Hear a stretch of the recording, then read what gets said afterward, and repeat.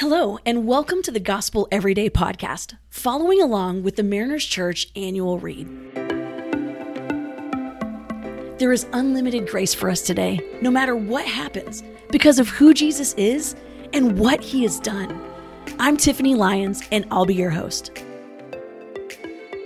Today, we're looking at Proverbs 31:13 through 16. Here's what it says. She selects wool and flax and works with eager hands. She is like the merchant ships, bringing her food from afar. She gets up while it is still night. She provides food for her family and portions for her female servants. She considers a field and buys it. Out of her earnings, she plants a vineyard. Whoa, this lady is busy. There is a lot going on in this verse. This is the Proverbs 31 woman. If you have been around church for any length of time, this is the woman that we all talk about. She's the picture of the perfect Christian woman. I mean, all the ladies want to be her. All the guys want to marry her. I mean, people are talking about, hey, I'm looking for my Proverbs 31 woman. You know what I'm talking about? Have you heard people say that? Or, hey, I'm just trying to be the Proverbs 31 woman. And this is what the Proverbs 31 woman is. This seems a little bit unattainable. In fact, that's what we're talking about today. This idea that, just 3 verses, I'm exhausted after looking at these 3 verses. The fact that she wakes up before it's morning is crazy. I mean, here she is, and she actually, selects wool and flax and works with eager hands. I've never touched wool or flax, and I'm not sure how I would do that. Or maybe she says she is like merchant ships bringing her food from afar. So now she's in trade as well. She gets up while it's still night. Okay, that sounds crazy. She provides food for her family and portions her female servants. So here she is. She's a homemaker. She also has a business, looks like several businesses so far. And then she considers a field and she buys it. And out of her earnings, she plants a vineyard. So she's in real estate and also knows how to plant a vineyard. This is crazy. I mean, this woman seems so unattainable. I mean, on one hand, it's kind of exciting to see that this one person can be this superhero type of woman who can do all of these things. But on the other hand, it can feel a little defeating, like looking at her, then looking at me, looking at how productive she is, and looking how I'm not as productive. And I'm not the only one who's thought this. The Kellers talk about how some have complained that the woman of Proverbs 31 is idealized and have argued that such a woman doesn't exist. The Kellers say, true, but neither does the truly loving person that we hear about in Corinthians or the godly person in Galatians. So if these things don't really exist, we should read all of these texts in light of the gospel. We are not saved by performance, but those saved by grace in Christ love these texts as guides to pleasing and resembling the one who saved us. The gospel produces people who are eager to obey these patterns and not crushed by them.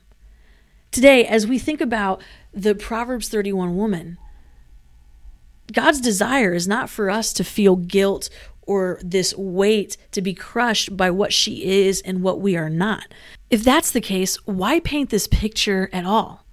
Why do we see a picture of what love is or what grace is if we can't actually do these things in our own strength? Well, I wonder if the reason that we see these pictures that are really unattainable by our own standards is to show that we on our own, we're not equipped to live the life that God has designed for us to live. In our own strength, we could never be all of the things that the Proverbs 31 woman is. In our own strength, we could never truly be that loving person that we see in Corinthians. In our own strength, we could never be the godly person that exists in Galatians. This is not to condemn, but rather to point us to the truth that God knows that sometimes we forget. We are not enough in our own strength.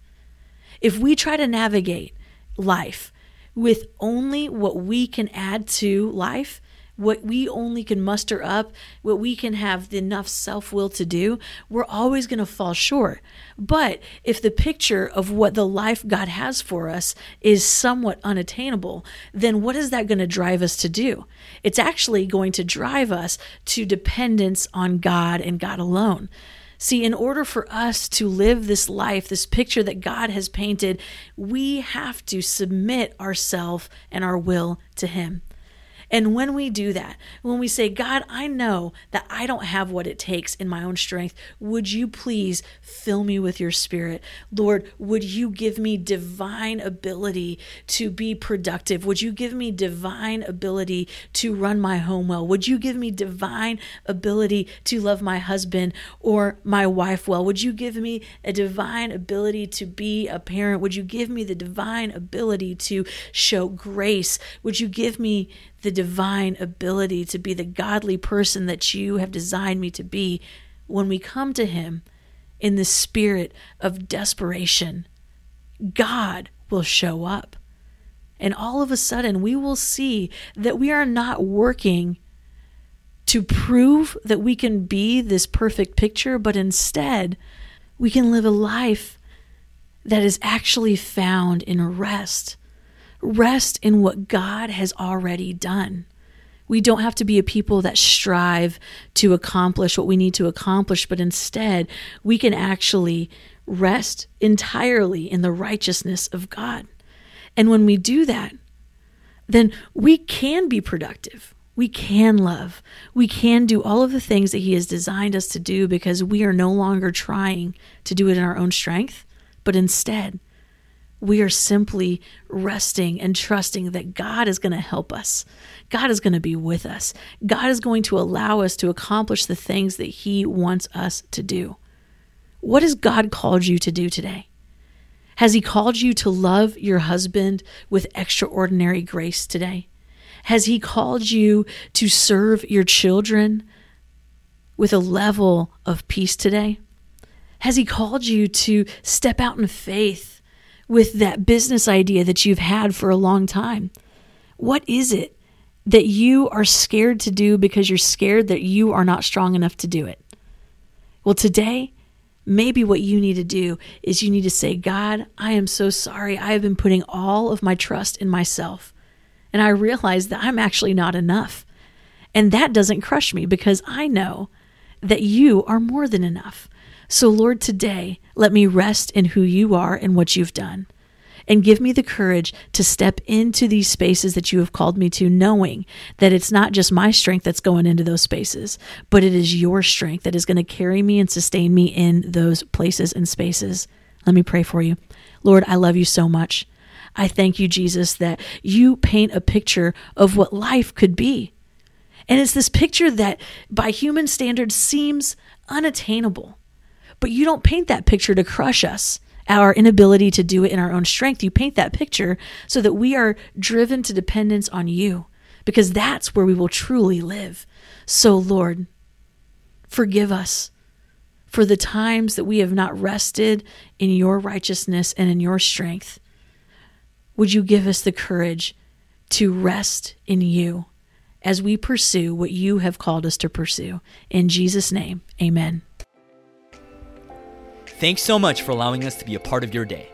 Please be sure to subscribe and share. You can tune in tomorrow for fresh new content. And remember, no matter what happens, there is unlimited grace for us today because of who Jesus is and what He has done. For questions about service times and more, you can access all information about Mariners Church by downloading the Mariners app at your favorite app store, visiting the website at marinerschurch.org, or by finding us on Instagram handle Mariners Church. Till next time, have a great day.